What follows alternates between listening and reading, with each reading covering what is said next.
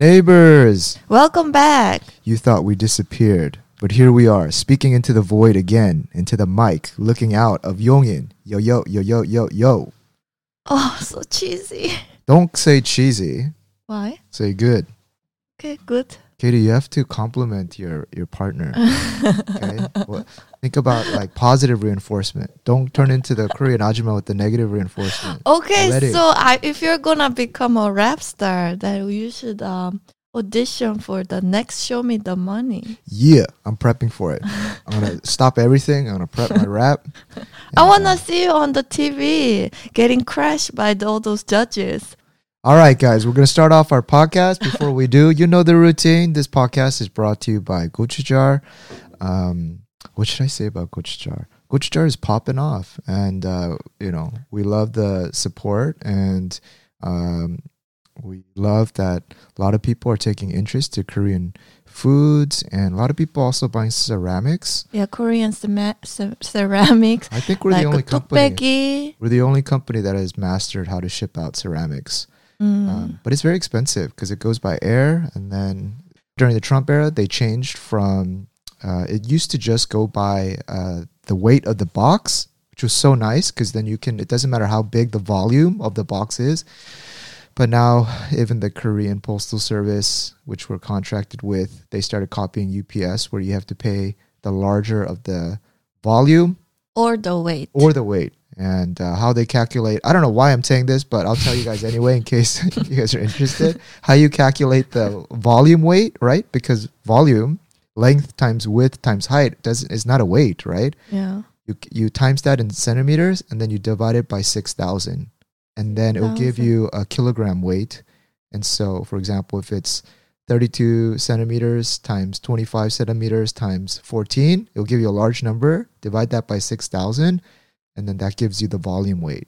So is that like a mathematics equation? That's like the norm for UPS, FedEx, okay. everything. Anyway, I'm just telling you, there's a little bit more that goes into it. That it's more involved than just throwing something into a random box and shipping it off. If I threw like... No, it is quite complicated. Like you've built like a entire model for it, and like it's pretty insane. That Excel model of like how to calculate quickly, like pricing and all this based on the thing that took kudos to you. Yeah, maybe I'll sell that. No, actually, why am I always thinking about selling things off? I'll keep it. No licensing of that out. That's our proprietary. That exactly. helps. Yeah. That took like 3 months of iterations to get that right. But lately, I've been thinking, and I want to start uploading more skincare items to gochujang, like Korea's top trending.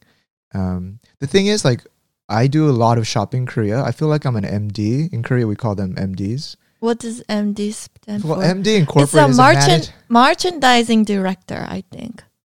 Oh, that's interesting. What is the, like, in corporate terms, MD, I always think about managing director, but that's not it. In Korea, it's merchandising. MD is like the person who's... picks out the products of what to upload or what to sell. Yeah, so they're like procuration. Yeah. Oh my God, my English is going. So in too long in Korea. What do you procuration? Procurement. Oh yeah, they're in charge of procurement. Nice, Katie. So I used to work in an e-commerce company. Yeah. The MDs are the ones who get paid more than even the developers. For that specific company, because they do like a stunning job, and they're becoming like a $1 billion company in Korea. So. They're like the most good, important part of the company. Yeah.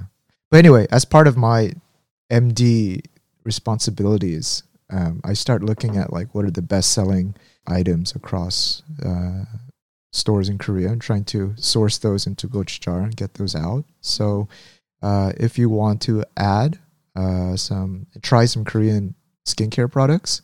Anyway, guys, that's a long ad for gochujang. If you haven't been to gochujang in a while, check it out. One thing that I have to add. Oh my gosh, I'm going to kill Shopify support staff.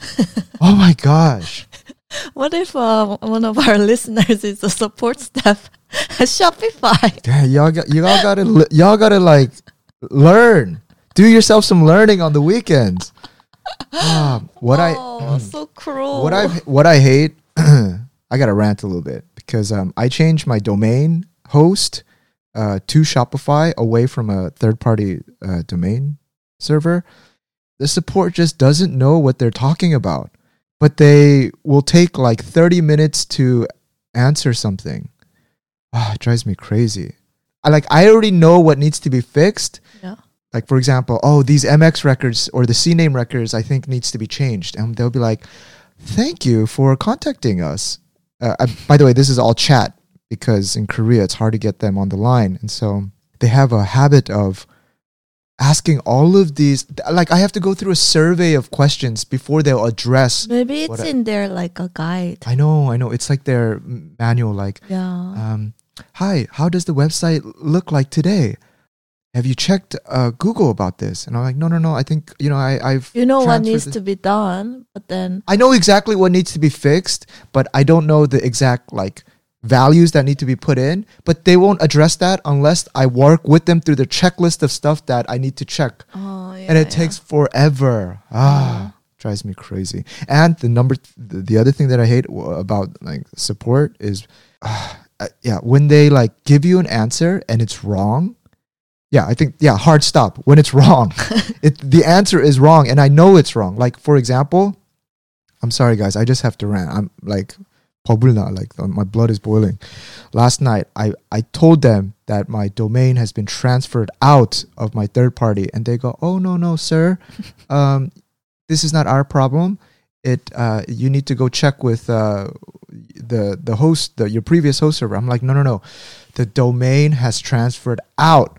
So I can't fix it. I don't have access to cPanel because I can see the cPanel now. And the guy's like, oh, no. The thing is that when you transfer out of your previous domain, it takes 30 days and then we can access it from here. So technically they still have ownership. And I was like, really? Oh, but I can't really fight that because I didn't know that. And then I called them. By the way, to call my previous domain server, I'm calling from Korea and international call. Yeah, it's an international call. So then I had to buy Skype credit. All right, but in Korea, so cumbersome. You can't buy Skype credit in the app. You have to buy it online on the website. And then I call through my Skype. They didn't have a chat service. By the way, I haven't accessed Skype in nearly 6 years, so I have to make a username and password. By the time I get onto the operator from my previous domain, the chat person there is like, sir. By the way, after being on hold for 20 minutes, they go, oh, sir, your domain has been transferred out, so you need to talk with Shopify. Oh my gosh, back to Shopify. And I was like, brewing with anger. Yeah, I'm trying my best. I need to put on a helmet because my head might explode. And I told the guy, hey, to be honest, I've even bought Skype credits to talk to you. Can you walk me through what I need to change on Shopify settings? And he goes, but he was so cool. He was like, sure. So what I ended up doing was he shared me his email. I would screen capture an email and then I would send it to his email while we're talking. And then he would open up his email and take a look. That's really nice of him, though. And I was like, why the fuck did I change my server? If their support is this good, I should have just kept it. But I moved it. And then the thing is, you don't know until you really dipped your foot into it. Yeah. Support is the first contact point with a company after you order or buy their service. And so it's so important. Anyway, that's it, guys. By the way, how is support at Gochujar then?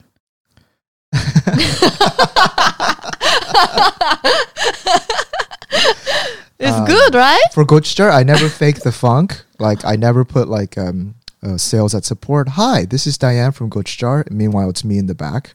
I respond to everything because I want to know what's the problem.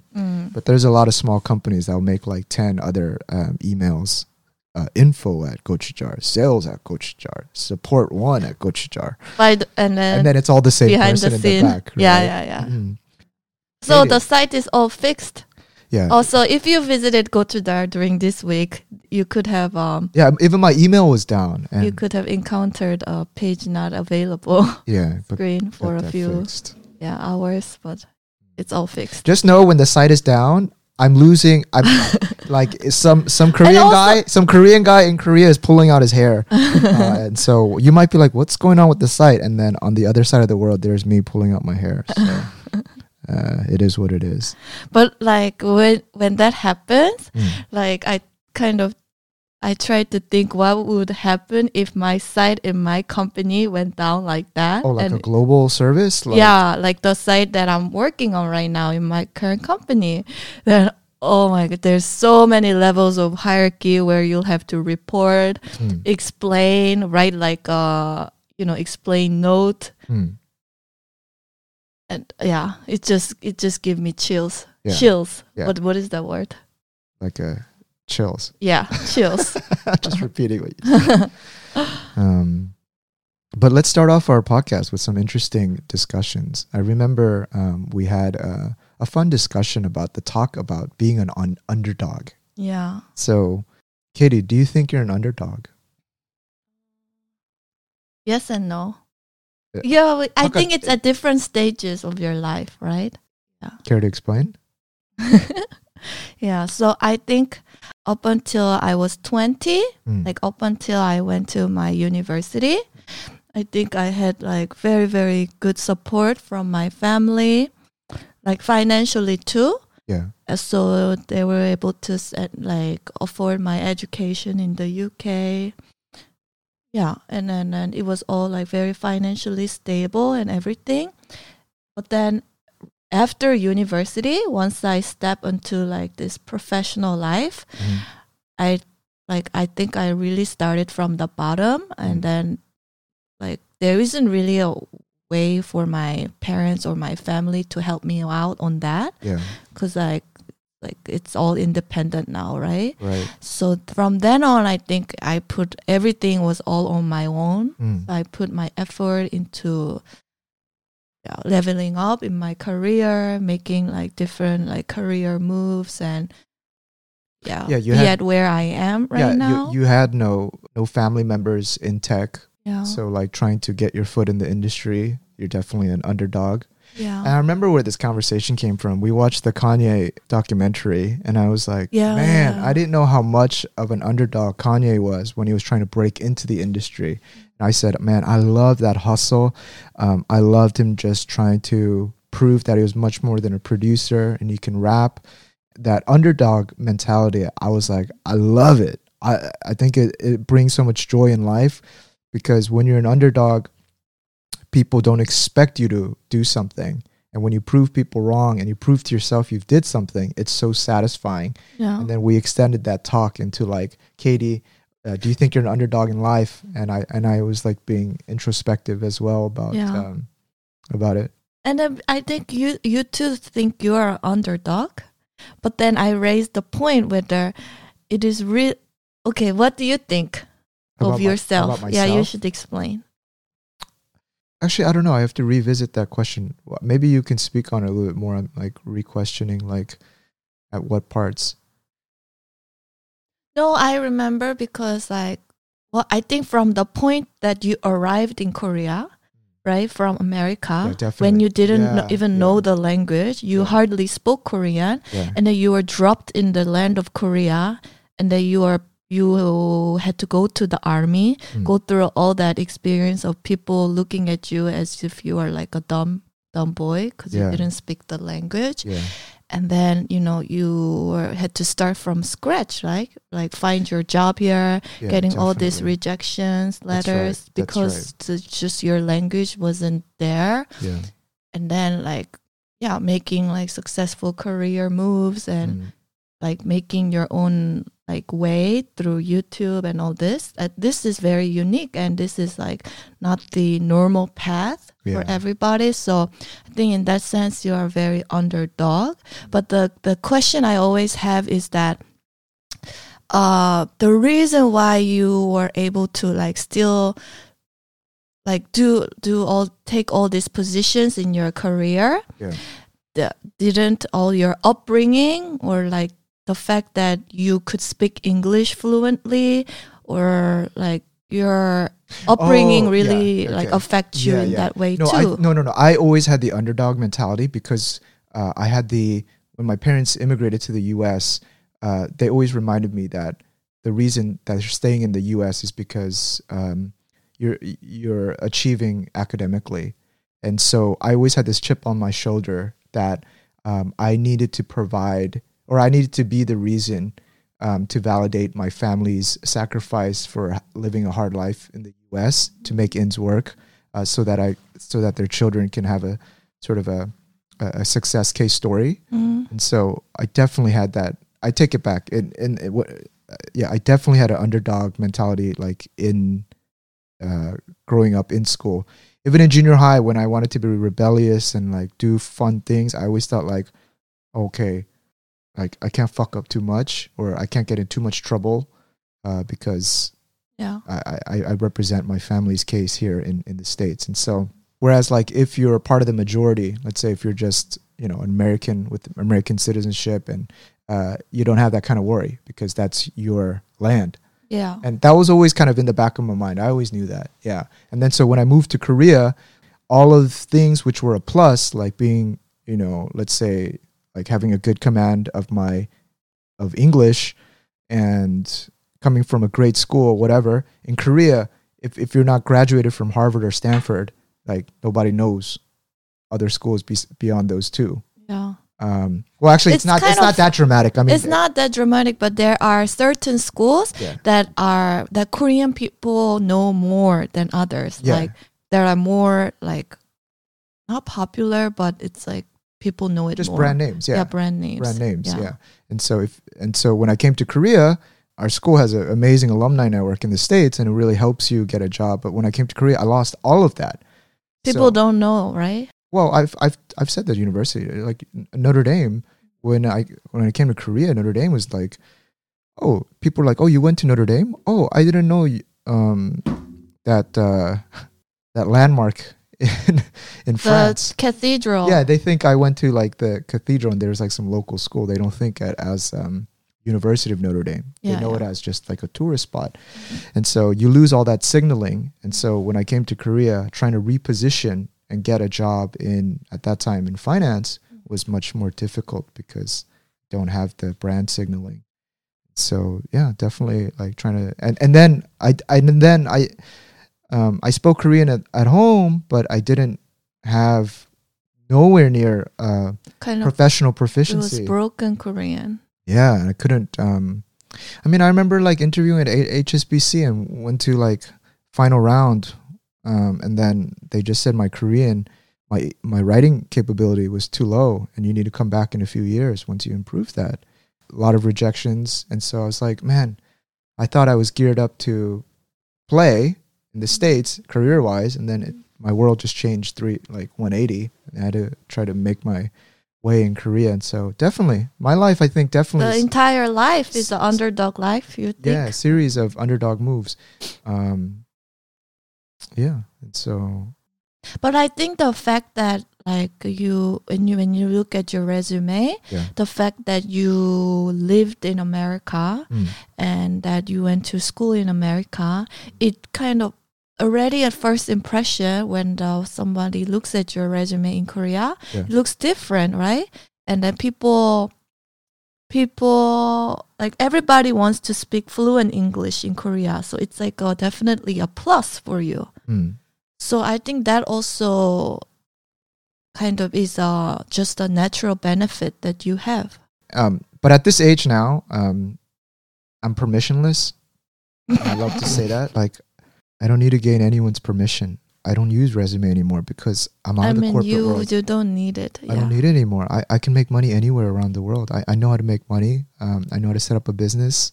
I don't need anyone's validation. Period. Hard stop. So don't care. So the underdog has turned into the top dog. Sorry, guys. But I still need my resume. I still need to build my resume. I mean, the other part of this was... I remember telling you that I'm happy I was born middle class. Being born middle class, you have parents who focus on education as a means to kind of advance themselves financially, or as a, it's just ingrained that education is a core part of raising kids.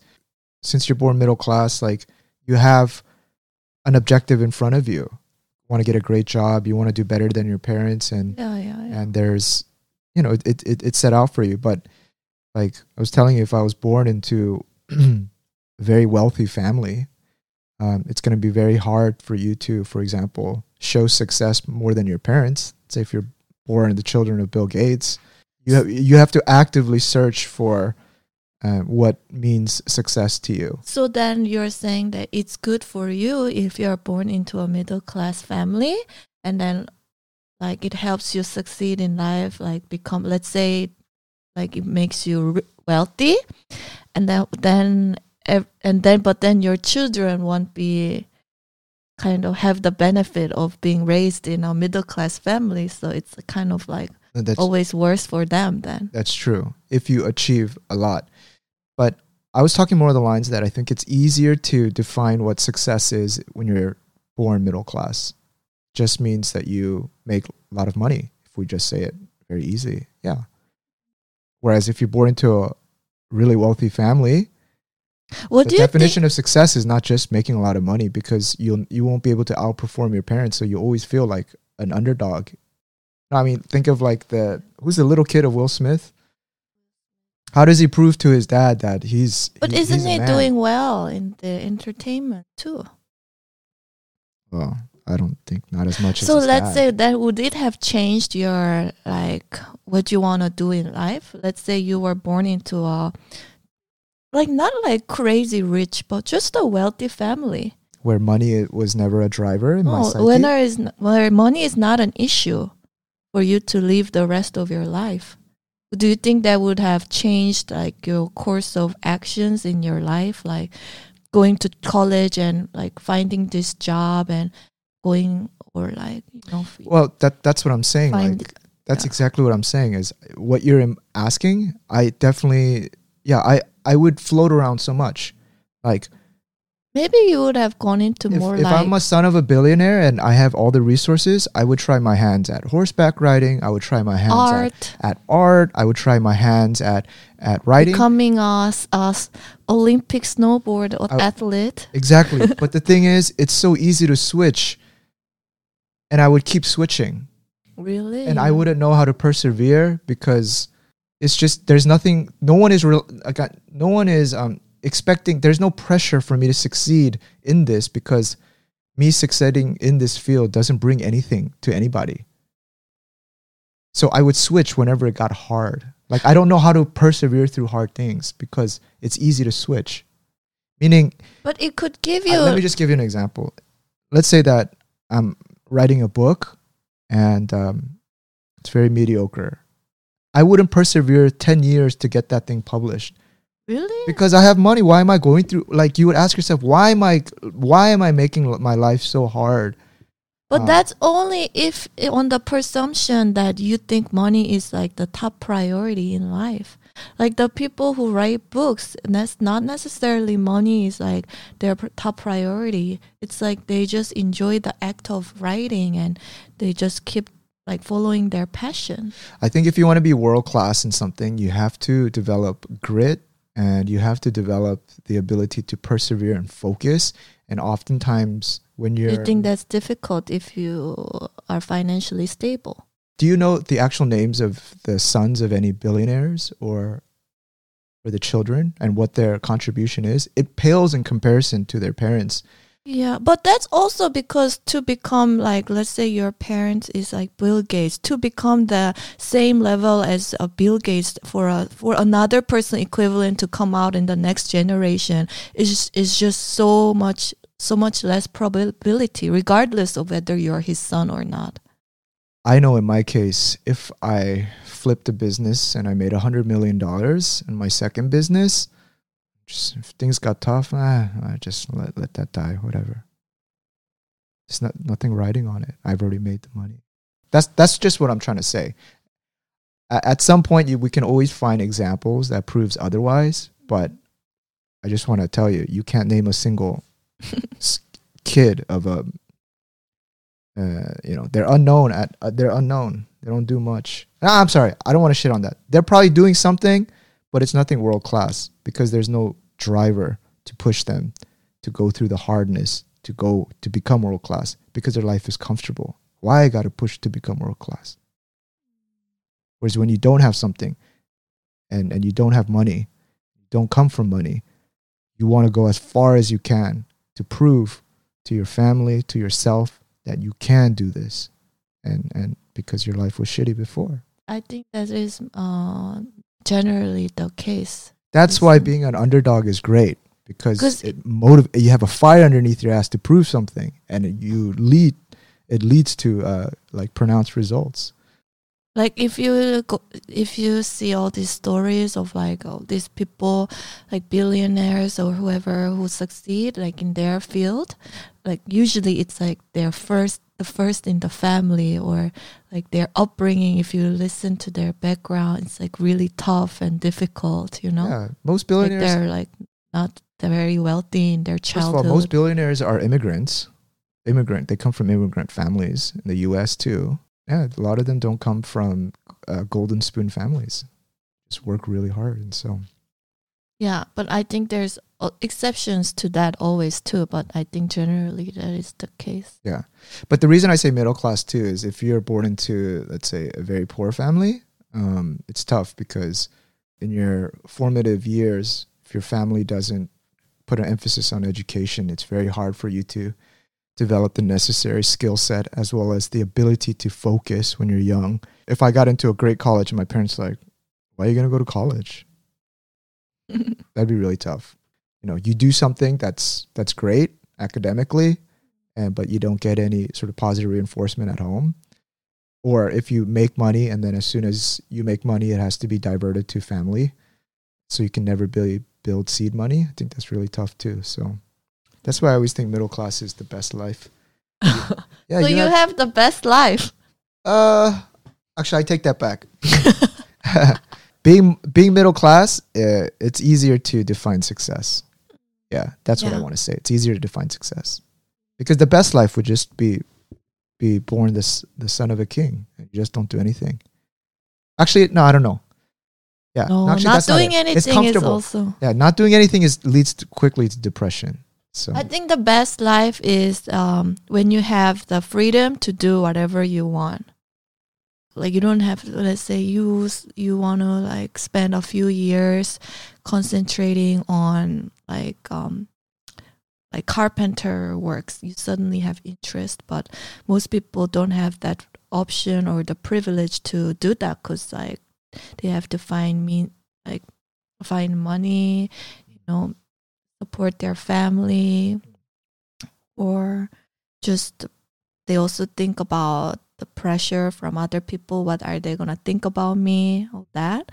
But if our family is really rich and they don't really like have all these expectations on you or all that, then I think you're very, very, very free to do whatever you want. So you can afford to spend a few years learning something that's very alternative and very niche.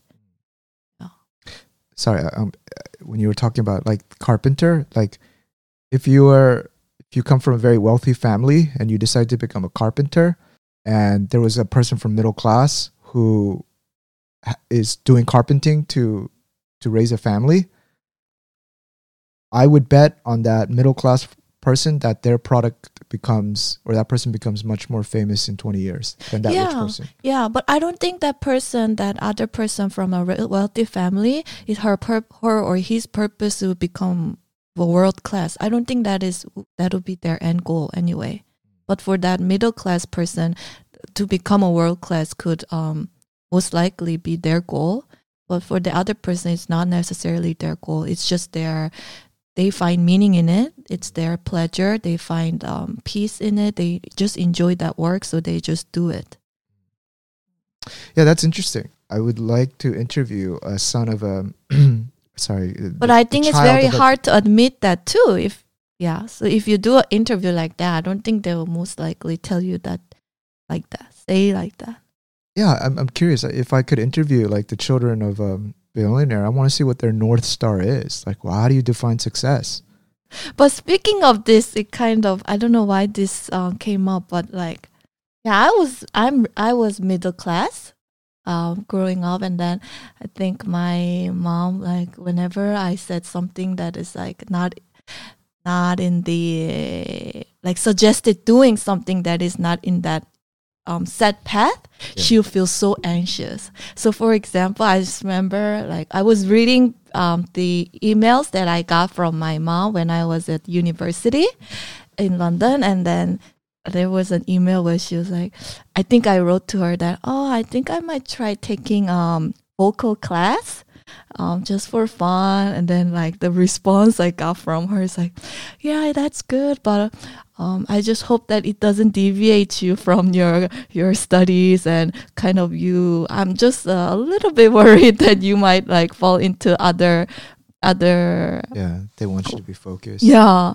Then looking at that, like, and I know my state of mind at the time. It's just the singing class, right? And I didn't think it didn't even last for more than a month, to be honest. But for her, it was like an alarming bell. She was scared that I might like take that too seriously and suddenly drop out of school and get into like a singing job or something. Right. Just even from that little initial like sentence, she got so scared. And then like another occasion, similar occasion is like a few years ago, I think I said to her, I kind of want to learn sewing.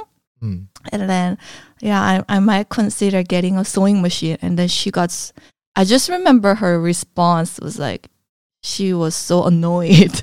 It's like, oh my God, I sent you all this and like, I raised you all this way so you can like get in, like do your job and that. But then suddenly you say you want to learn sewing. That just so puts me off. Yeah, because her definition of success is monetary.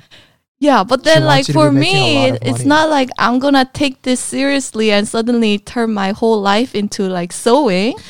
But then she always takes it to the extreme and kind of, not to the extreme, but I don't know. So I get so conscious about telling her about little mini deviations or mini like side hobbies I have. You get conscious of you telling her that you're enjoying life through other things.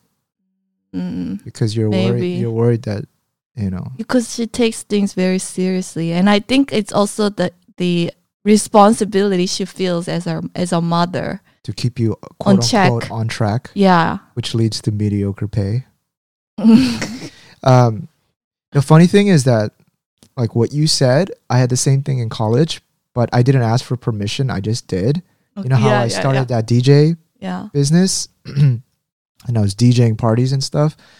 The funny thing that my dad told you, like maybe a few weeks ago when you talked with him, he was like, or maybe he told me, I forget, but he was like, now that I think back on it, I'm happy that you did DJing in that chicka in college. Yeah, he told me that. Yeah. Because I think he's realizing at his age that like people who just pursue money become very dull and uninteresting and become a little bit so just maniac. Pursue just a path that everybody expects you to take.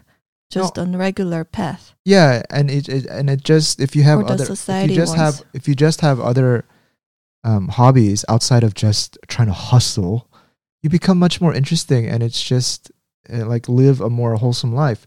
And this connects into the conversation that we're having with our friends yesterday. I was telling them like, when we have kids, I would like our kids to be number one, kind of nurture them in a way to be able to focus, but I would like to give them as much exposure to a variety of experiences.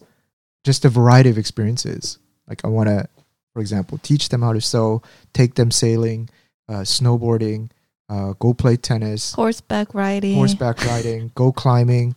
Why? Because when I was younger, I think my dad was too busy with work to teach me how to enjoy life. But then, like I've mentioned this podcast, the father of my white friend, Americans, they're the majority, of course, in the US. They just know how to enjoy life. They're not immigrants they're not the underdog. They're already the majority. And so they know how to live life and enjoy, right? And so he's the one who took me snowboarding. And all of those seeds, those activities that he taught me, make me enjoy life at the age of 30 now. Like, we go snowboarding, and how fun is that? Right? And like, I only started learning how to enjoy life after college, when I was away from, I guess, my parents' expectation of a career. Like, once my career started going, they started to, or I had the more kind of ability to go and the money to go test out stuff. But I want to expose my kids earlier to all of this stuff. That way, and I don't necessarily expect that they become world class at one of those things, but when they're stressed out at work at the age of 20 or 30, they're like, I've actually been sailing before. I want to go try this, and they're able to live a more wholesome life. I think that's great. Yeah, I agree. Yeah. So, but to be honest, I think my mom, she was very, very like proactive about taking me to different places. Yeah. In my childhood, like I think we traveled a lot, like across Korea. She would take me, my brother, and like a few our friends together to like camping and like different parts. And I have good memory about it, but I don't know how like important it is. Oh, it's just good memory, but right. Like if you try to link that to like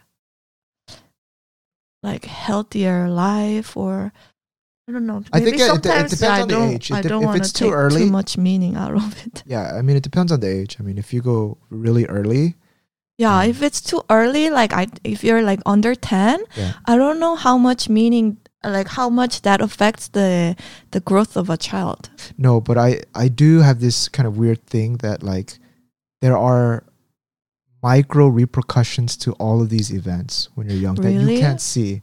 So for example, I can't remember probably half of the places that my parents took me. Yeah, I don't remember much. Right? Yeah. But that probably helped shape my personality. And that helped me shape my confidence. So, for example, if I went camping with my parents, then probably at school I was talking to my friends about it, which made me like, I don't know, have a cool story to tell, which would make me more of an interesting person, which would make me have more friends. Like, I don't know what the like reverberation or the mini repercussions of all these things are, but I think somehow they do. But whereas those experiences, when you turn in your preteens, you can remember them and link them. But when you're younger, like it definitely, I think there is a impact. Yeah, I mean, or the impact could be that if your parents are taking you to these places, makes you develop a stronger relationship with your children, which makes you have a closer relationship as you get older. Yes and no. I feel like all the things that you do in your childhood or younger days, they could be related to your adulthood, but many cases I see they're quite independent and irrelevant. Okay. In my experience, I think. It could be. Yeah, I think one last thought on this is that we both have gone to prestigious universities, and we both got into jobs which are, let's say, great, that society deemed as like, wow, it'd be great to have these kind of jobs. We've ran the course. But what I've come to conclusion is it ain't it. Meaning like, it's not it. Like that, this can't be like, it's not it. Like I wouldn't, like, even though I think, I wouldn't push them so hard to go into a prestigious. Okay, I would push them, but like it wouldn't be life or death for me if they don't get in, and they don't need to go towards like these great companies, because if you're focused enough, and I feel like I could train that skill early. There's ways to make money, and there's ways to find success, and there's ways to take control of your life beyond the corporate and the sort of. Yeah. You know what I'm trying to say? Yeah, I think so. I agree, because like for me, I tend to think, okay, I keep like pushing and I keep like rising up and switching companies and leveling up, and then And then ultimately, like, where does it stop? You know? Yeah. Like, all this for what? Like, okay, you keep rising, You've already... you never like to talk about the names, and I understand why, but you're already going to one of the best companies in Korea as a developer, and now you're considering moving to another one that has a even better pay. But after that, where do you go? Okay, let's say you went to Google. I'm sure even at Google, what's next? I'm sure even at Google, you will, after like 3 years, you're going to get bored of the team or the work and you want to move. But this so-called what's next, there is no what's next. So tiring. After you hit a certain level. And I feel like you already hit a certain level. And what I'm trying to say is that what's next is kind of asking for permission or validation. It's a continuation of that. But even without asking permission, like the next step would be for you to build your own product, take all the skills that you have and build something. And that becomes like almost 5 times more rewarding than some sort of signaling that you get for going to some brand name college or brand name company. Yeah. Yeah. So that's the next level, to be honest. Yeah, I agree. Yeah. Oh, this is such a, I like this. I like this dialogue because it's very honest. And by the way, if you're listening to this, I want to say we have the right to change our minds. I know, like, in this age of digital, if you say something, people think like 20 years from imprinted. The line, it's imprinted. But this is more of like kind of things. Developing thoughts. Yeah, saying stuff out loud. As we like get older and experience life. Yeah. All subject to change. I reserve the right to change my mind. Okay. Yeah. I think one of these things that I learned when I was in school, I went to when I was in high school, I went to the Cal State Fullerton, which was a college next to my high school, to take a class in an extra class in art history. And at the time, I was doing it to fulfill a requirement for some accelerator program. I don't even remember. That left a seed in me, which activated like a month ago. Yeah, you started studying art again. Yeah, because like in our previous episode, I talked about NFTs, but all the art in NFTs look like shit, to be honest. It's like really low class level art. I mean, they trade high. I mean, that's why there's value in it and I'm interested in it. But from an art level, I came across Francis Bacon and wow. His art is so dark. And Francis Bacon is an Irish painter. And man, I forget which painting it is, but he did a painting of a pope or a bishop. Man, the face, you guys Google it. It's something out of a nightmare. It's so scary. It's so scary. It's like so gothic, scary. It like haunts you. And I'm like, but I don't know why you are attracted. Why it captured my imagination is that like I was just looking at it and I was genuinely getting scared. And I was like, how could someone paint this? This is amazing. What must have been going on? It's much scarier than watching some stupid Netflix horror film. And I was like, man, what state of mind were you in to draw what society reveres into such a scary painting? Was he a big rebel? Oh man! And then I started listening to his personal life. He's a gay guy, but then like he would find partners who would like to abuse him in his relationships. Like he was like a masochist or a sadist. I forget what the difference between the two is. Anyway, he likes pain. So like he would find partners who would like interact with him sexually in a very like violent way. And this would like cause these like crazy emotions inside of him. And then he would paint that. Express that in painting. And I was like, damn, this is beautiful. Like, man. And I started to listen more to his life, and it's chaotic. He loves drinking, and then I saw the inside of his studio. It looks like a nightmare. But out comes these pieces. And it was so interesting because later on, as he's aging, it's easy to find a violent partner in your 20s or 30s because so much testosterone, but it's harder to find someone that's like that when you're in your 40s and 50s. And then his paintings start to calm down. you don't see as much aggression. And I'm like, man, this is so interesting. And it captivated my mind.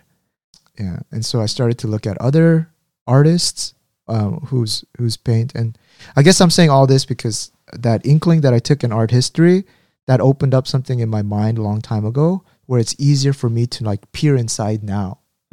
That's why I was going back to the whole thing. Like if you went on a sailboat when you were young and you have that memory, and then the next time you're older, you might be a little bit more open to try sailing. Yeah, definitely.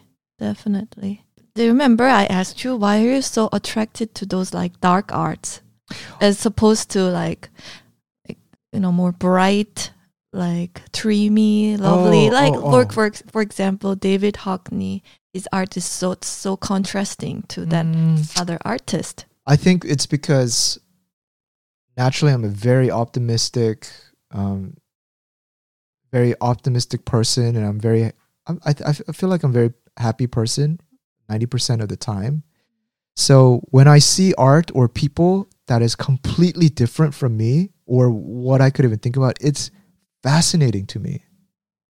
That's why I also like to listen to those horror, like and those like murder crime and stories, crime stories, because which are so different to me. It's unbelievable to me that someone can do this. So it's intriguing to listen to how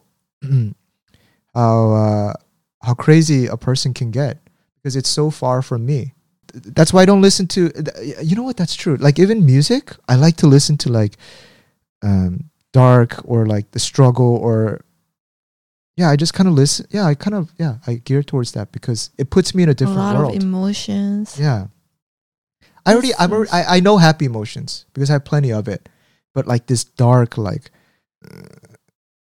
evil, it intrigues me. I don't know. This is completely opposite to me, by the way. Yeah, I'm like more prone to like happy songs, like bright, like very high spirit.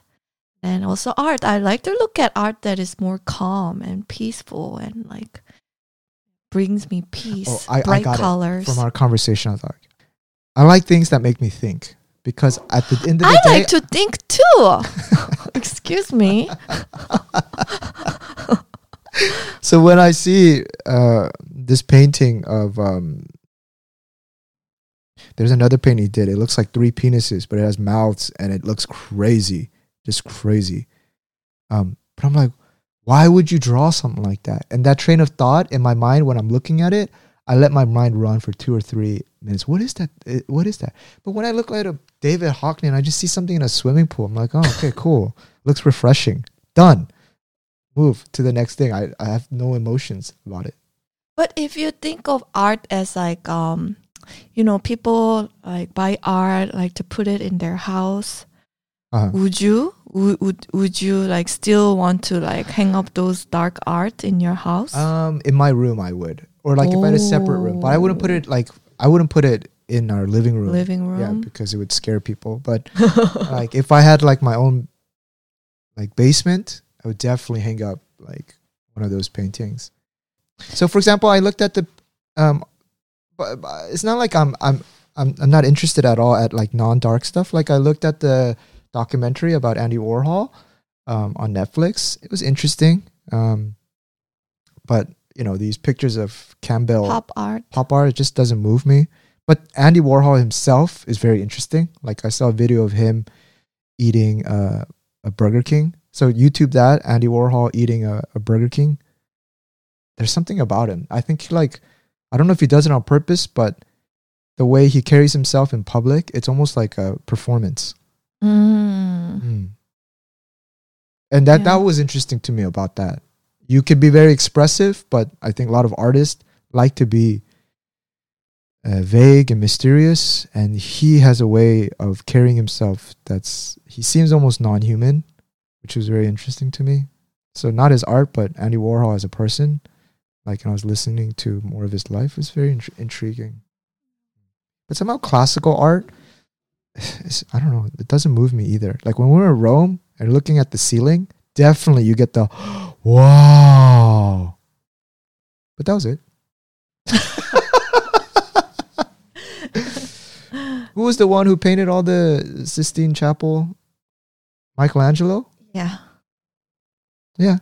Yeah, that was it. Yeah, not much. But I think we are definitely on track to study more art. Maybe visit some art galleries too. Yeah.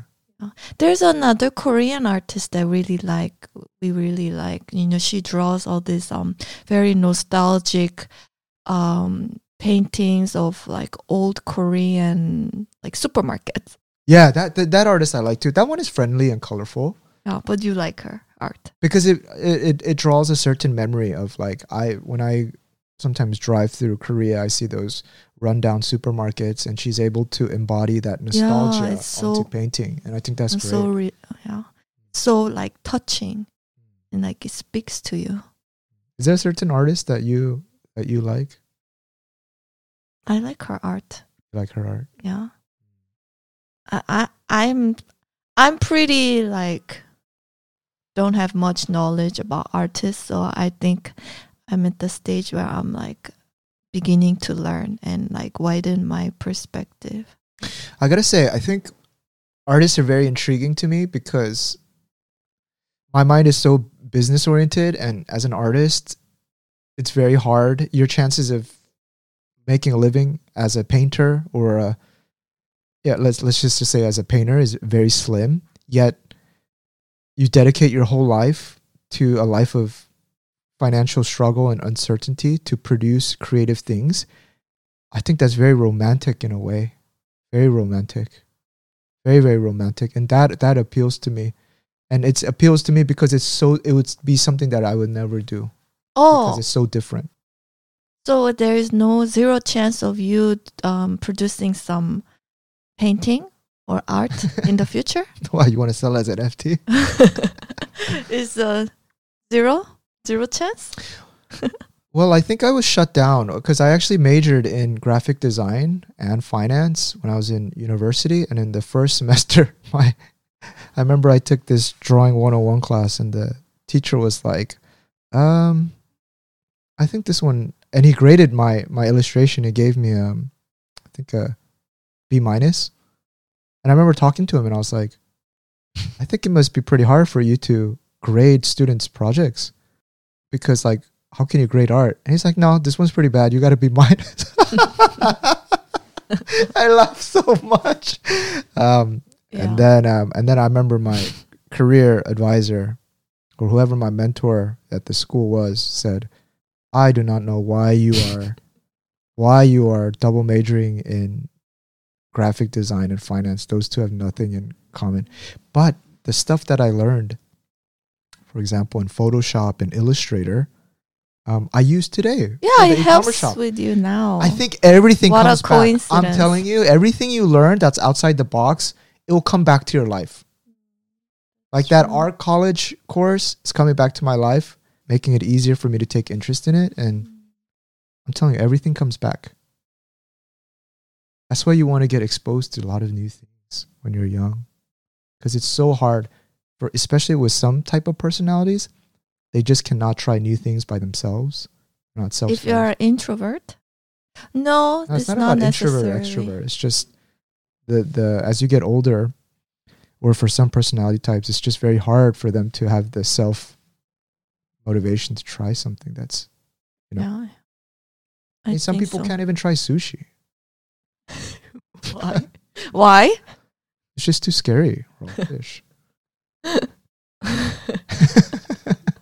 No comment. Yeah. Now, there was a lot of stuff that I wanted to cover today, but we went on. Yeah, I guess this is good. Yeah. We need to go eat. I'm craving sundubu.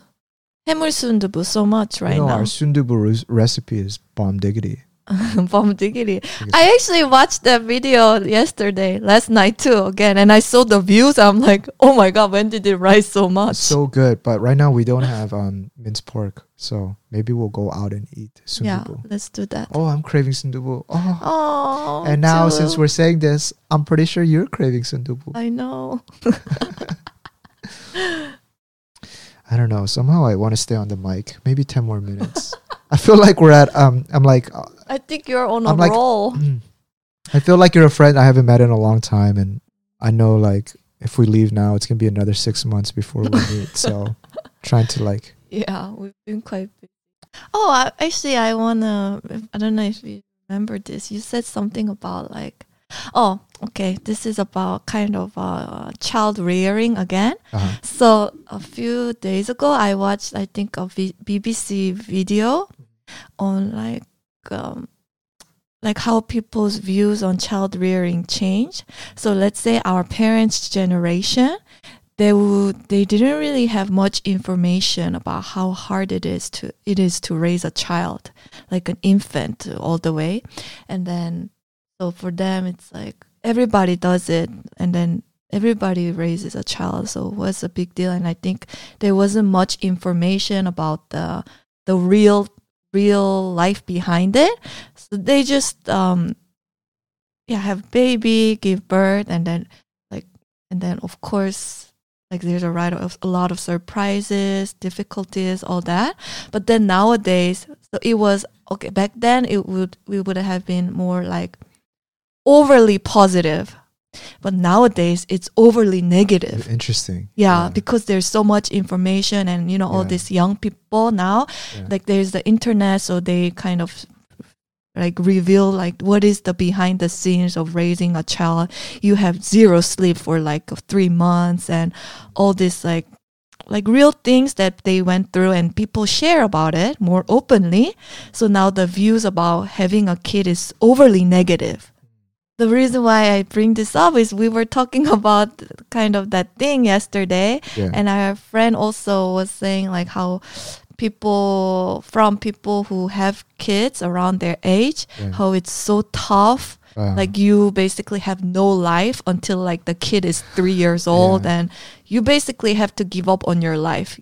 Your life is gone. Yeah. And then which is also what I heard too in news, that like in videos and a lot of media. And I said something controversial. And then what did you say?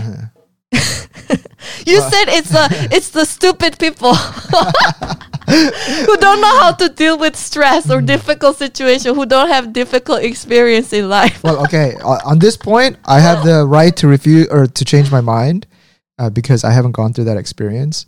But where that like initial gut reaction, which we had so much laughs about and just kind of debate with our friend, was that when people talk to me about married life or getting wedded, like it's fun to make fun of traditional things and to like berate it, like, oh, you're gonna get married, oh man, you gotta have fun one last time before we get married. Yeah, everybody says that. Or like, wow, like goodbye, goodbye to your like happy single life. Yeah, get ready for it. Yeah, get ready for this hard life. And I've always thought that was not the case.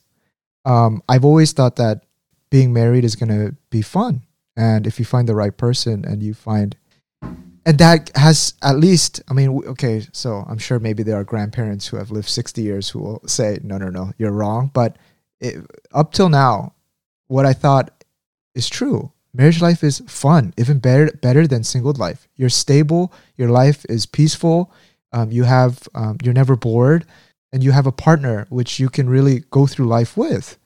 And so all of these stereotypes or all these things that people talked about to maybe signal as like they're doing something, like they've gone through something, I think just comes from weak people or like people who haven't done anything in life.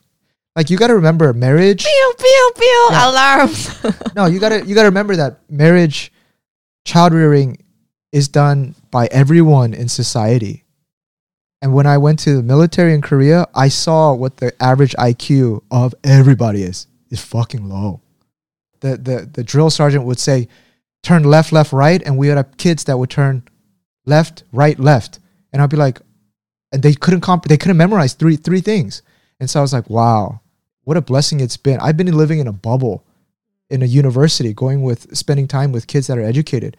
So where I come back to this is when we talk about kids and raising kids, I know it's tough. I know it's like a switch up to your schedule and it changes priorities in your life. But I don't like it when people talk about like raising kids when they're doing it as a way to signal that they've done something tough. You know what I mean? I know what you mean.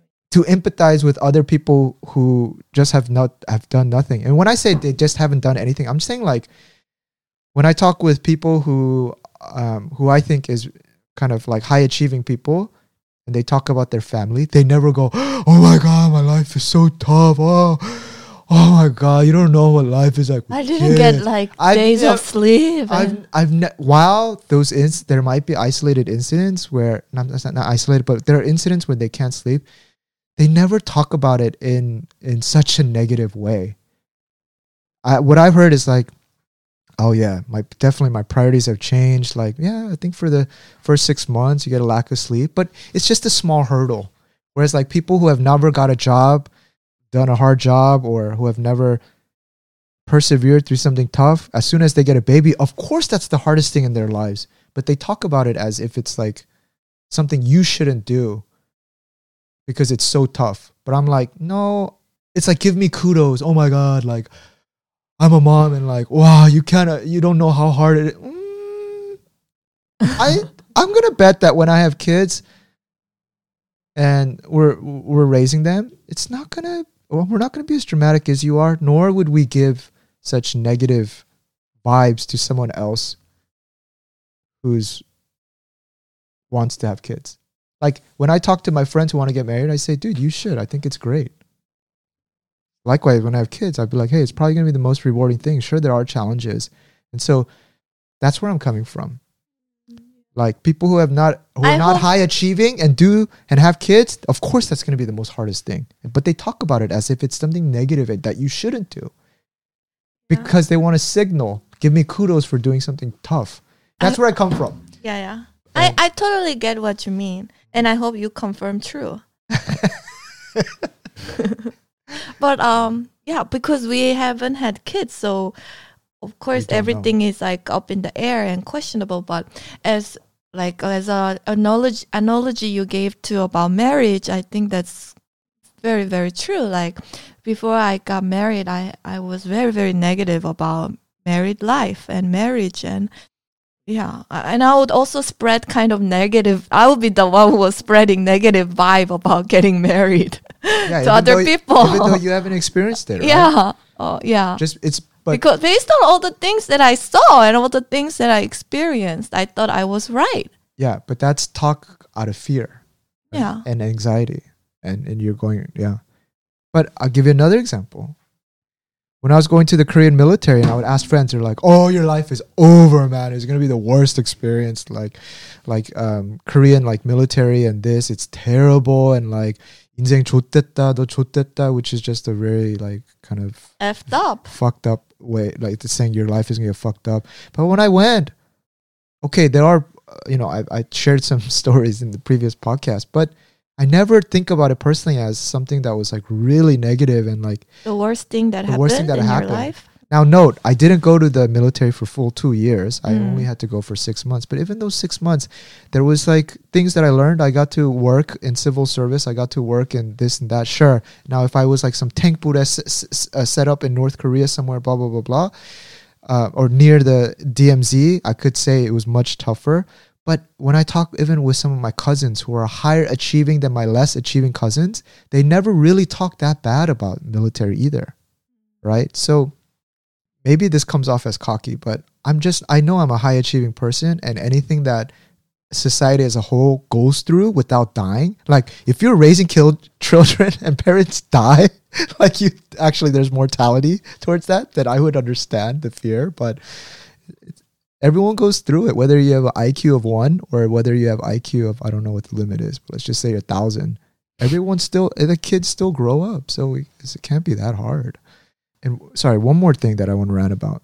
Sometimes in common media, I find a lot of people like to agree with like things that are in vogue or things that are woke, but they'll tell their children something else.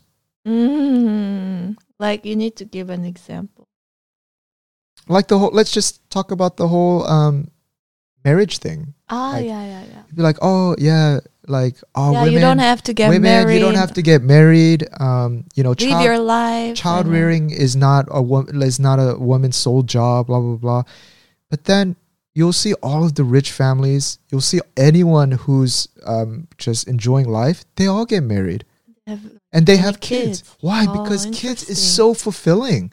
Like, it gives you purpose. Like, I always remember I tell you sometimes, I think women, I know women have their own set of hardships, but you guys have the ability to produce babies.